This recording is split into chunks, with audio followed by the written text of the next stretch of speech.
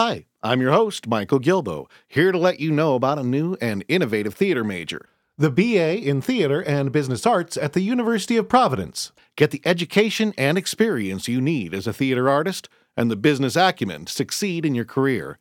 Visit BroadwayBullet.com and stay tuned to the end of the program for more info. Now, enjoy the show. Well, I wouldn't want it to be too perfect every night. It is live, after all. Working at Lincoln Center, it sounds very huge and elevated, and that's what it feels like once you're working there, because Rent is about much more than just friendship, love, and musical theater. It was about something that shook musical theater. People are becoming more and more comfortable with, issue of people being different. I mean, we do it all. We don't back away from anything. Welcome to Broadway Bullet, Volume 205 for March 27th, 2008. I'm your host, Michael Gilbo, and we got some fantastic stuff this episode for you. We've got people stopping by from the plays The Optimist, as well as The Eccentricities of the Nightingale, and Dirt to talk with us about their shows. We're also going to hear a song from the Xanadu soundtrack out on PS Classics, and I'm going to give you another taste, a sneak preview of Cupid, the pop musical we're in production with for YouTube. So I'm not going to waste a whole lot of time here. Let's get running with the show. On the boards. The last time we had Ground Up Productions in here, it was for the New York premiere of Jim Wan's new musical, The People vs. Mona, which is moving on and getting a staged reading at the York Theatre Company. And they're working on their next production, The Optimist. Ground Up here. And with us, we have Jason Shimon. Oh, I should have asked this beforehand. That's fine. let the expert tell you how it is. It's Hemonides. The C is silent. Hemonides. Okay. Oh, you did write it out phonetically on here. I thought it was just like a fun little caption. If Greek people are fun and little, yes, it is. And There you go. And some of them are. And Jason is the playwright. Lots of them. And Jace Alexander is here as well, the director of the you. show. And they're here to talk about The Optimist. Wow, bumpy start there. But That's okay. It's all good. And to make it even better, because it's a podcast, right? yes. I plan on answering most of my questions by nodding and shaking my head. So if you could just An be- occasional, swear word. No. between But so keep them as yes or no questions. How's that? That's great.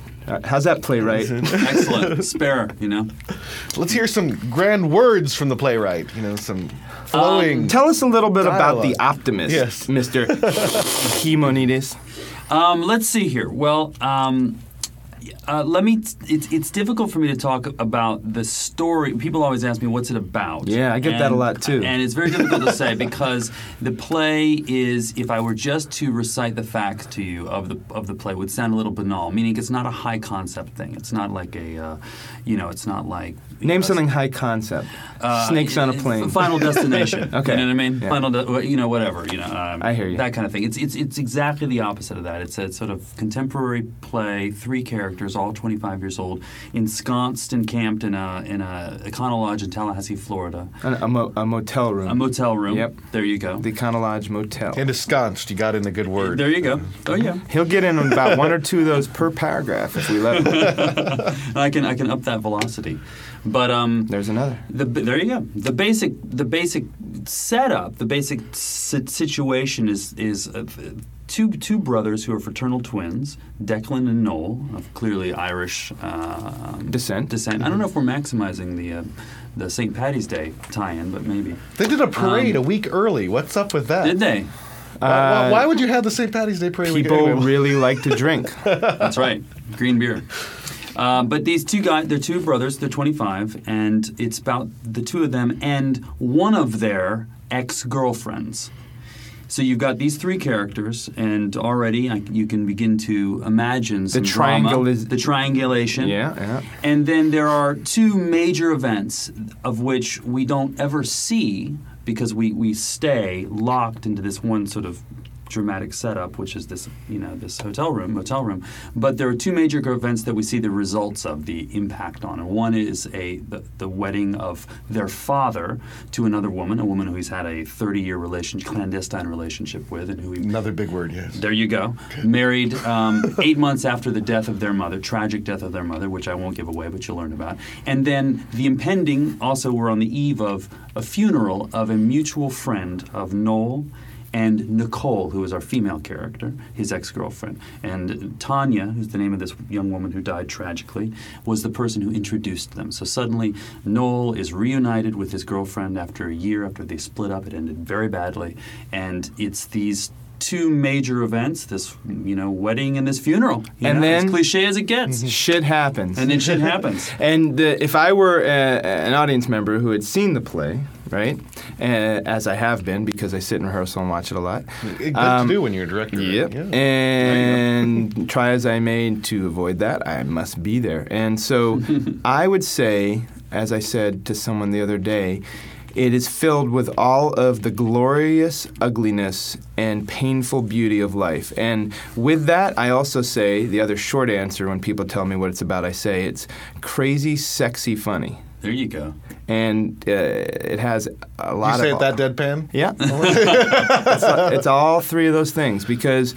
there's not a lot of theater these days that really sort of is as sort of visceral and tactile, where people jumping around and punching each other and sexing each other, and and there's a lot of nastiness in it because it deals with death, but there's a lot of love in it because that ultimately is what everybody's striving for. So, if it works, and I think it will, then that's what people will be left with, I hope. So is there a lot of confusion on this set? You got the characters Noel and Nicole. You got the playwright-director Jason. Does it actually, I think there probably is. I know these guys get confused talking about Jason. And your full name is Jason. Yeah, my birth name is Jason. I don't know. I think we're different enough. I wear a hat that says director. He wears a hat that says writer. I haven't confused you and me ever. Nicole and Noel look pretty different. Yeah. She's prettier than he is, although some guys might disagree. And and then there's Declan. And Declan is in a world of his own. There you go. No, that's a great sort of thank you. Sum up of and what the play's about. There and you go. Scene. Yeah, and scene. And what I'm doing is I'm closing my fist, pulling my forearm down over my face, and that is the traditional end of scene moment in scene study class, and that's what we have here. And scene. Now, Jace, I understand that you are you come from a family that's been involved in theater for a while. Yeah, I'm born in theater.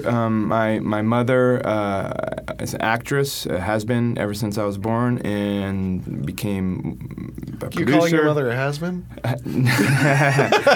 Okay. Not at all. It shouldn't have taken that long for everybody in this room to become a comedian, but I'm glad you jumped in. So, yes, she is not a has-been. She, quite to the contrary, became the director of the National Endowment for the Arts for a while for Bill Clinton's administration. She has gone back into acting and is doing television and film. And my father, who recently passed away, was a founder and director of a theater company in Washington, D.C. called The Living Stage. My stepfather, a very successful Broadway film and television director, producer. So, yeah, there's a lot of that. And my daughter recently got hired at 8 years old to be in the new Sam Mendes film. So and my wife is a very successful actress. How could I neglect to mention that? So, yeah, there's a little too much going on.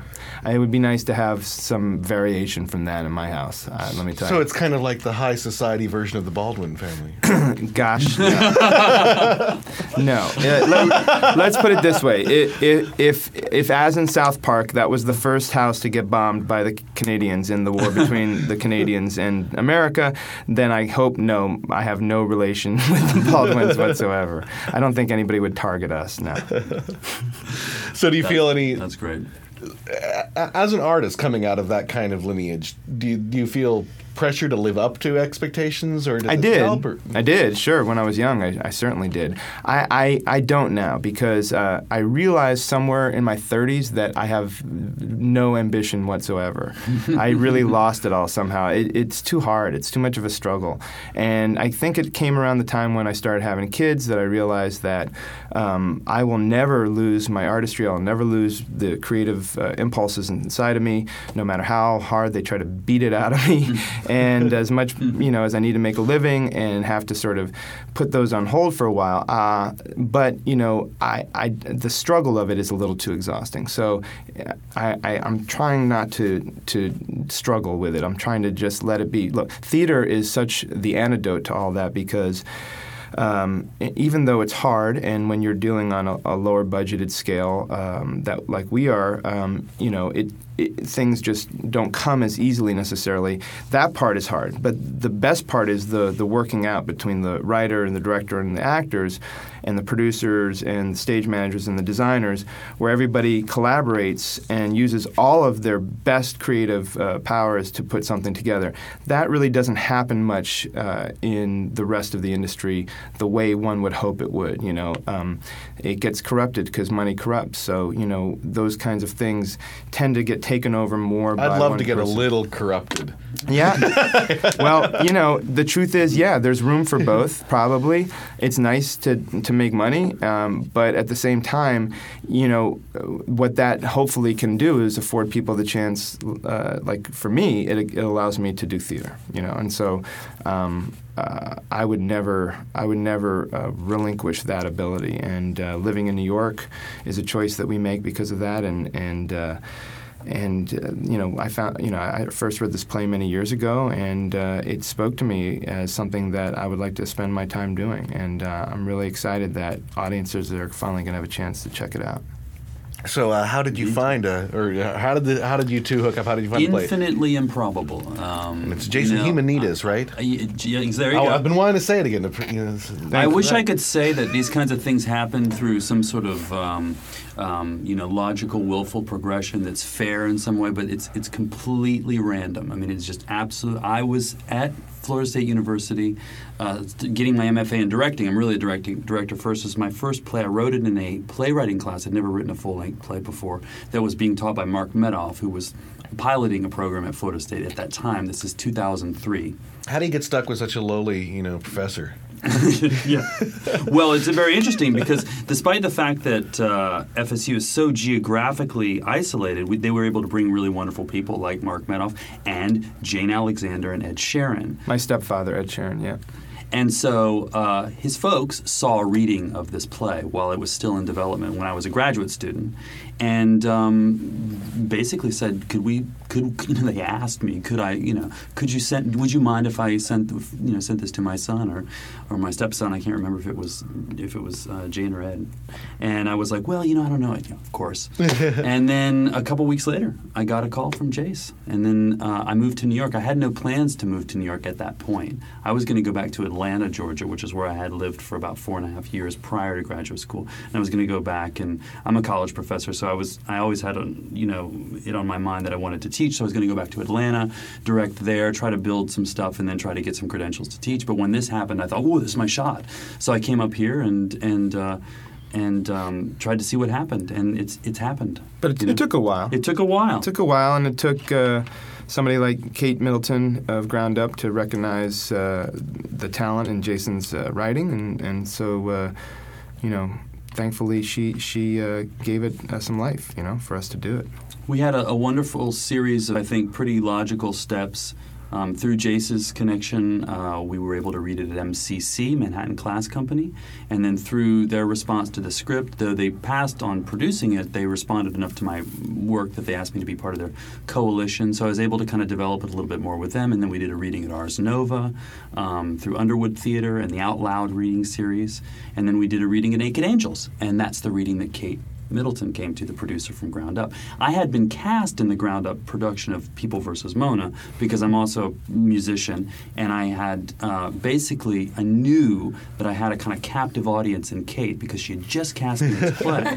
And we were about to do this reading, and I looked at their roster of titles, and they'd done stuff by Lonergan, and they had done Burn This, and some other kind of contemporary realistic stuff that I thought was my play was consonant with. So I said, hey, you want to come do this? And they couldn't really refuse, so she came. And I think we kind of sealed the deal that night, didn't we, Kate? We did. We did. So to speak. Yeah, So to she's speak. hanging out back here. Metaphorically so. Metaphorically, I took you out for a beer and only as about fast the as play because she's married. And that was very exciting. And she's revealing layers of clothing off now, and I'm going to lose my concentration here. Whoa. Whoa. Hey, I must be in the wrong part of the studio. Yeah, let's open the door. So yeah, that's how it unfolded. Now, Scene.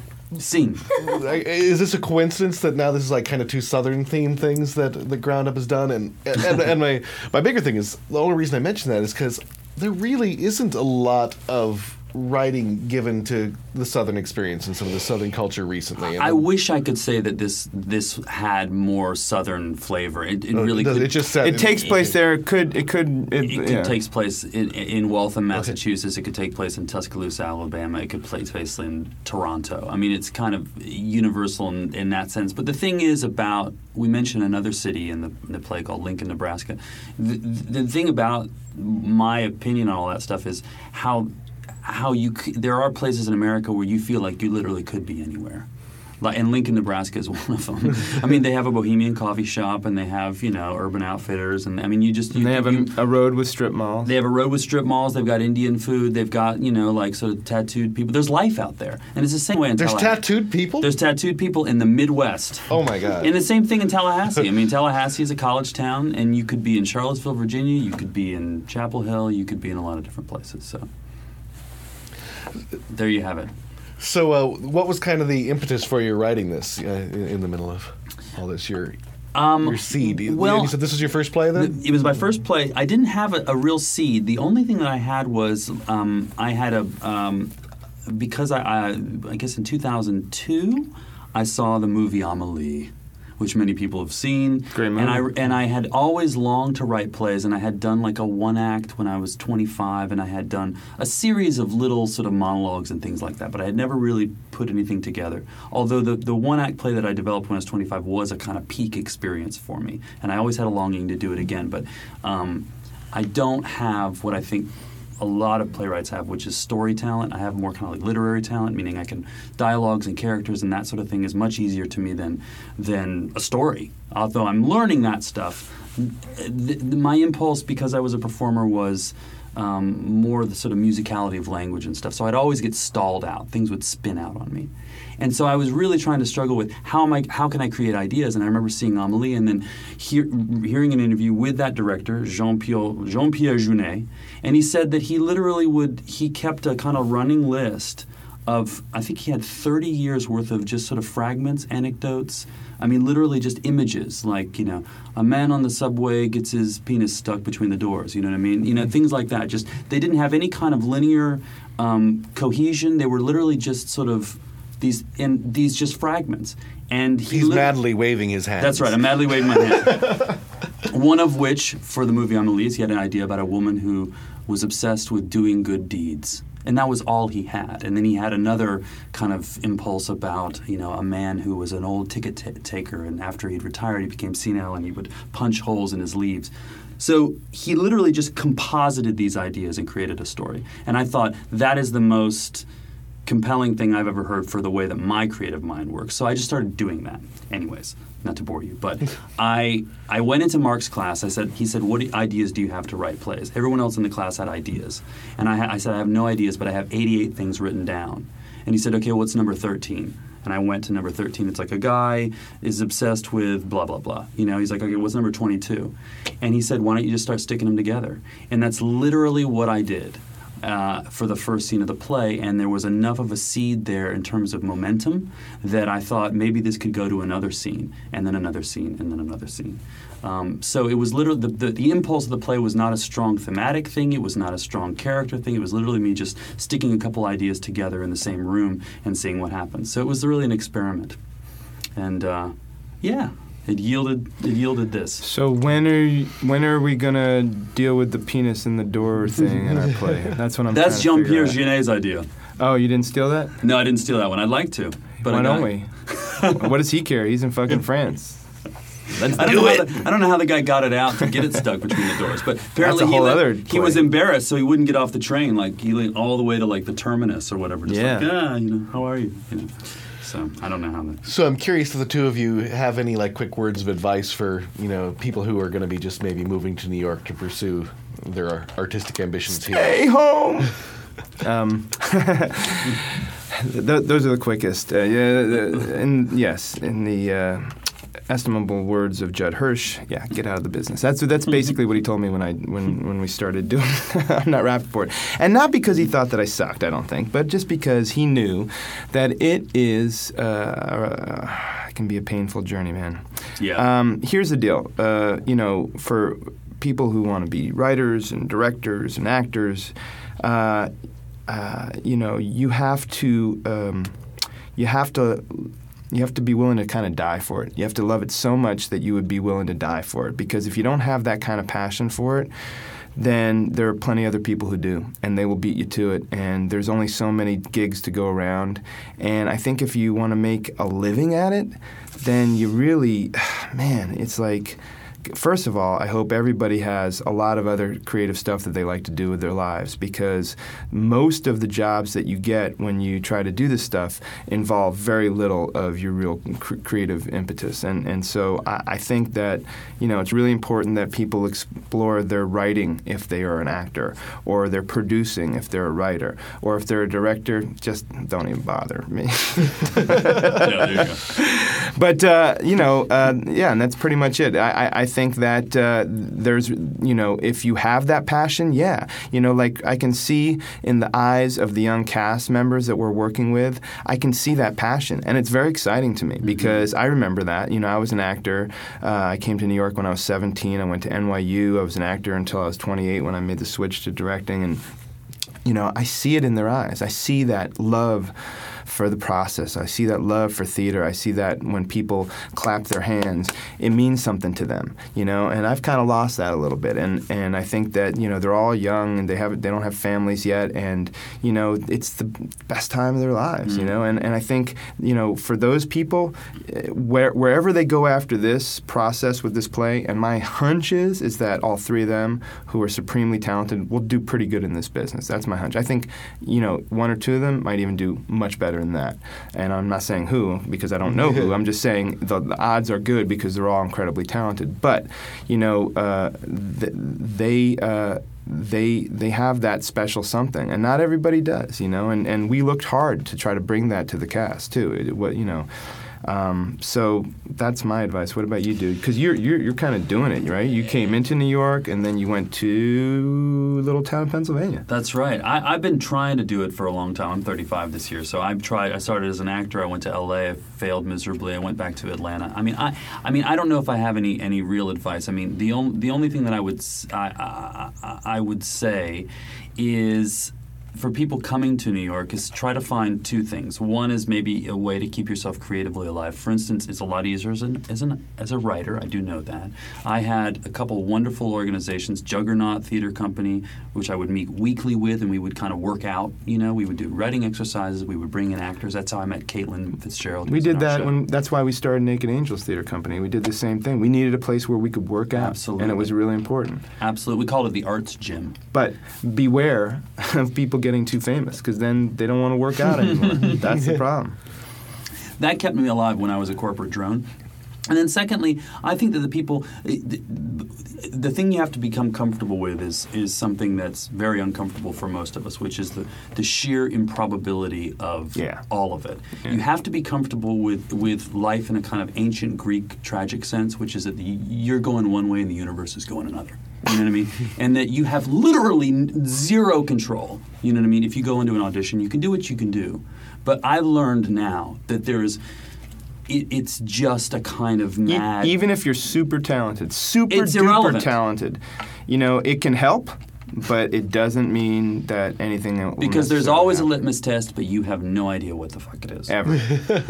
So I think that the people... So if the idea is, just like trying to find someone to love, if you just stay in the game long enough, sheer probabilities, if you just keep throwing enough spaghetti on the wall, something will stick. So if you can stay in the game, maybe for some people it won't. No, because the other part of it is, what about all those people who stay in it, and then they just keep working in restaurants for years and years, and then all of a sudden they turn around and it's like, what was that? I don't know. That's true. I have a different opinion about it. I think you should stick with it, but then you should also be realistic and know that there's a whole world of living to do out there. I agree. There's so much going on in this world, and I think it's real easy especially for actors, it's real easy for actors just to get wrapped up in this thing. I was wrapped up in it myself of, if I just do this, then all of a sudden my life will begin.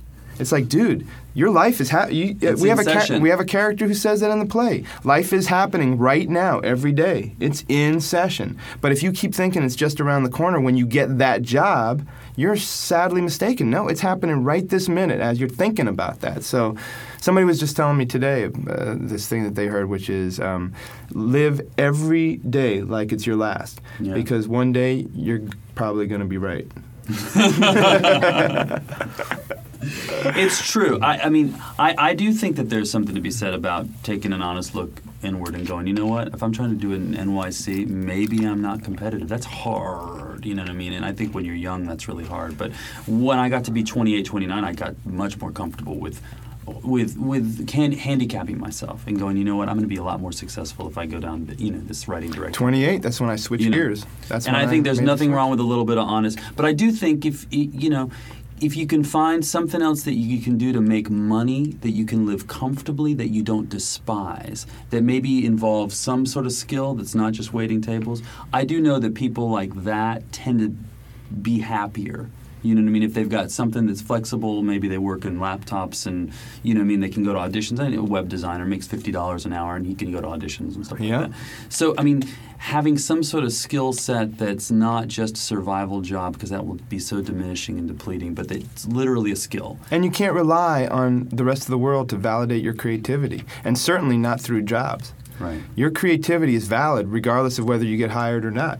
That's not the point. The point is that you keep being a creative person in the world. Doesn't mean that you're going to make a living at it. And that's the big difference. That's where people get all hung up, because there's only so much room for employment out there. You know, the statistics are ridiculous, in terms about the amount of people who actually get employed. So that's just the reality. Then we come down to that probability thing that you were talking about, which is what I tell people. It's like, it's like getting the big $1 million scratch off, Yeah, and it's you going to happen to some life, people. Yeah, who would build their life on buying a lottery ticket? But I know so many people who do. Yeah.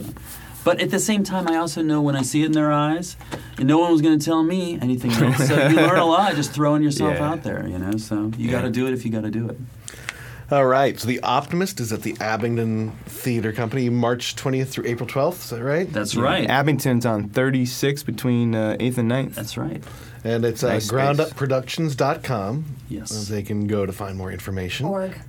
Oh, .org. Groundupproductions.org. Yeah, okay, one word. .org. Groundupproductions.org. And Jason Jimenez. Yes. Got it right again. Jace Alexander. That's me. Thank you guys so much for coming down. Thank you, man. Thanks for allowing us to plug. All right. Appreciate it. The Call Board. The Drama League will present specialty awards to 3 honorees this year: Bartlett Sher, Ellen Stewart, and Paul Gemignani. Tony nominee Sher will be given the Excellence in Directing Award for his work on South Pacific, A Light in the Piazza, and Awake and Sing. Stewart, founder of La Mama, etc., will be presented with the Unique Contribution to Theater Award, and rounding out the bunch, Gemignani will be presented with the Excellence in Musical Theater Award for his work on the Sondheim shows Pacific Overtures, Follies, and Passions, as well as his work on Evita and Dreamgirls. Next, casting is now complete for the Broadway's musicals of 1954 that will be performed at Town Hall on April 7th, 2008. The showcase, featuring songs from shows such as The Pajama Game, Fanny, The Boyfriend, and Peter Pan, will feature the talents of Emily Skinner, Sierra Boggess, Sean Palmer, and new cast members Harvey Evans, Debbie Gravett, Jen Cody, Mark Price, and Natalie Venetia Belkin. Also, Mel Brooks was presented with the Ellis Island Family Heritage Award, with a ceremony to be held on April 17th. The award, now in its 7th year, is presented by the Statue of Liberty Ellis Island Foundation and honors Ellis Island immigrants and their descendants. And finally, to commemorate the anniversary of the death of prolific Broadway choreographer Jerome Robbins, the New York Public Library for the Performing Arts will be housing a Jerome Robbins exhibit. The exhibit will consist of personal drawings and sketches of costumes and set designs, as well as personal letters and photographs of Robbins. The exhibition will open on March 25th and run until June 28th, 2008, in the Mary Onslager Gallery. And the Call Board is being sponsored by Roy Arias Studios, located at 43rd and 8th, in the same building as us, in the heart of the theater district. They've got tons of great rehearsal spaces, performance venues at a great price, and they've got a staff who has been involved in all aspects of production and truly knows how to help out however you might need it. The spaces are equity approved, and they're easily accessible by Port Authority, Penn Station, and all subways. Feel free to give them a call at 212-957-8358 or send an email to bookings@Roy Arias Studios for any inquiry or to view the spaces.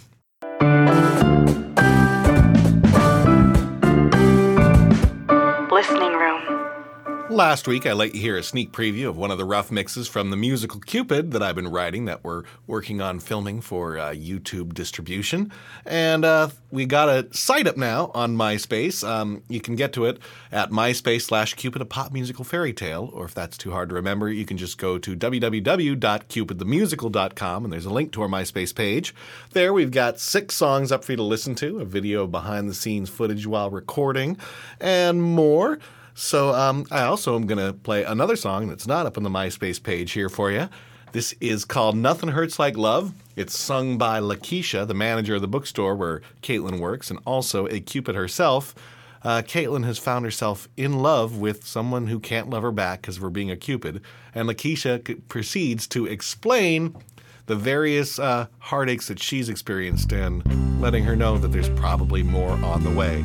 Here's Ain't Nothing Hurts Like Love, performed by Amora Corvo, who's playing Lakeisha. Found on the stoop of a pink house in East New York, I was 2. Mama took me in with the 6 kids. I competed for food. She taught me right from wrong. Her love made me mighty strong, but nothing, ain't nothing hurts like love. Ooh, when mama spanks me and I don't know why, I was just watching her hug and kiss some guy. She said, this hurts me more than it hurts you. How she made ends meet and made me see the truth. Oh, nothing, ain't nothing hurts like love. Busted running bags on the corner, sent to juvie, stayed at school. Caught a shiv in the shower, wooden chair, my shampoo. Pain became my friend. Blue eyes came along and made me think again. And nothing, ain't nothing hurts like love. Ooh, when your heart is aching and you don't know why, you wanna hold 'em so much you feel like you could die. This hurts me as much as it hurts you. It burns because love is what we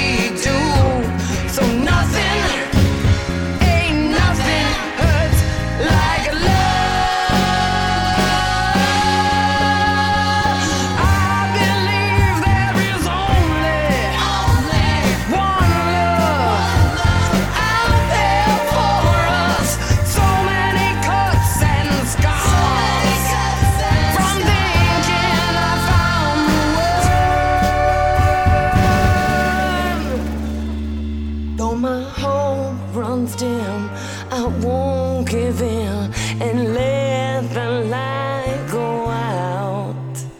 I'd walk through fire to feel what I give out. Where nothing, ain't nothing hurts like love. When your heart is racing and you don't know why, you think maybe you see it in his eyes. This hurts me as much as it hurts you. This waiting and waiting and wondering if it's true. Yes, nothing, ain't nothing hurts like love.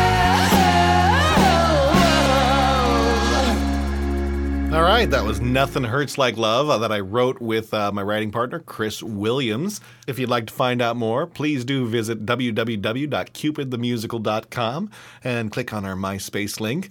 Add us as friends. We'd love to have you on board as friends, and that way it'll be easier for you to find out more developing information. Plus, we're going to post a lot more behind-the-scenes stuff as we do rehearsals and shooting and filming and all that. So I hope you enjoy. And let me know what you think. Drop me a personal email at mgilboe, that's MGILBOE, at BroadwayBullet.com. On the boards. New York seems to belong to Tennessee Williams again here in 2008. There's a flurry of activity taking place, including one of his least produced plays, The Eccentricities of a Nightingale, which hasn't been produced in New York for 32 years. And the company with the mission to produce those little scene plays, the Actors Company Theater, is putting the show on beginning April 27th. And we've got Jen Thompson, the director, and Mary Bacon, one of the actresses from the production, here with us to chat about Tennessee Williams and the show and the Actors Company Theater. How you guys doing? Great, great. Okay, first of all, Mary Bacon. Yes. Do we get to play the 6 Degrees of Kevin Bacon game? No, well, you can. There are a lot of Bacons. There really, really, really, really are. There's more Bacons in 17th century Rhode Island than any Mary Bacons. For some reason, even Mary Bacon sounds familiar. Have you done some other stuff? I just did rock and roll on Broadway. All right. And, oh gosh, I don't know. A lot of stuff. She's been around. She gets around. Yeah. All right. So before we, divert into a bunch of other topics, the first thing, I guess, is Eccentricities of a Nightingale on Broadway in '76. That's right. And how long did it run? It ran only 24 performances. How long are you going to be running? I think exactly 24 performances. We're going to match that. All right. Yeah, it's sort of a ironic twist, but yeah, it couldn't find its audience. It actually got pretty good reviews. I think Tennessee was really out of favor at the time, not popular, and I think it kind of got lumped in with a lot of his later plays, and just didn't find its audience. But we're going to change that. Well, for being one of his later plays, though, I understand that this was written actually earlier in his career. It was, and I think that's one of the reasons it's gone underground for so long, because it did get lumped in with his later stuff. But he actually first wrote it started writing it in '51. It has a really long history. The genesis of this story started way before that with, I believe, an unpublished poem in 1937. And then, of course, a lot of the source material is the same for Summer and Smoke, and a lot of people think it's a rewrite of Summer and Smoke. And it takes place in the same place. There are some same characters, but the play is really radically different. And I think that's one of the reasons it's sort of titled differently. Well, titled differently for starters, and just Summer and Smoke, Eccentricities of a Nightingale. That's not even the an same. anagram. It's not even close. That's right. It's like the characters they've developed, because they're the same two central characters, but they've really developed, and they're much more adult in what they're pursuing and in what they're realizing about themselves. They do seem like younger, less refined people in Summer and Smoke. Well, what is the show about? Because I'm going to take a safe bet that even our Tennessee Williams fans listening to this might not have heard about this play. So what is the Eccentricities of a Nightingale about? I'll let you take that. Barry. Okay. Well, the central character whose story it is Alma as they say in Glorious Hill, Mississippi. That's where it takes place, Glorious Hill, Mississippi. It's about 1915. She is a reverend's daughter. Her father is the Episcopal minister of the town, and he doesn't let anybody dance. That's eccentricities of a footloose. Eccentricity of a I'm on Kevin Bacon exactly. now. Maybe he's done the play before. Not cool. But anyway, she's headed towards spinsterhood. She's odd in the town. She's artistic. She's but not she doesn't feel enough to have pursued a career. She went to a singing conservatory. It's a very small-minded town. She doesn't fit in with the rest of the town's society for a lot of reasons. A lot of it doesn't – it's not really said why. She's eccentric. She is an eccentric. But when you read it, it just seems like she's too excited by life, which seems like a lot of artists are like that and are viewed strangely by their family and by their society. And that really, to me, every time I read it, I'm like, what's wrong with her? She just seems overexcited by life. And Tennessee wrote in the acting edition of this play, he says it's his much preferred. He much prefers this play over Summer and Smoke. And he has also said that he identifies with this character more than any other character in the canon of his work. He's identified it as being the most emotionally autobiographical character that he's written. And I think one of the big differences from Alma and Summer and Smoke to Alma and Eccentricities is, and as Mary said, she is more evolved, and that artistic sensibility is much more at the fore with in Eccentricities, and she just can't. I think she's looking for an outlet for all of that passion, and some of that is, artistic, and some of it is sexual, and some of it, it's she's a very forward-thinking person in a very small-minded and doesn't know she's forward-thinking. She doesn't know it. She's just continually criticized by her father, by society, throughout the play, and so feels odd and feels that it's right what she's interested, but at the same time it's clearly not. And she's her mother's mentally ill. And her father puts a lot of the weight upon the public face of the congregation that they serve in the town on Alma, and it doesn't look like she's going to be able to go beyond a life of odd, being an eccentric spinster in this town, which there are people like that in every town, as one of the characters says. In every town, there's some girl who is odd. You just ignore them. You don't get too involved with them. And she's been in love with her next-door neighbor, who's the boy who was born with a silver spoon in his mouth. He's handsome. He's worshipped by everybody.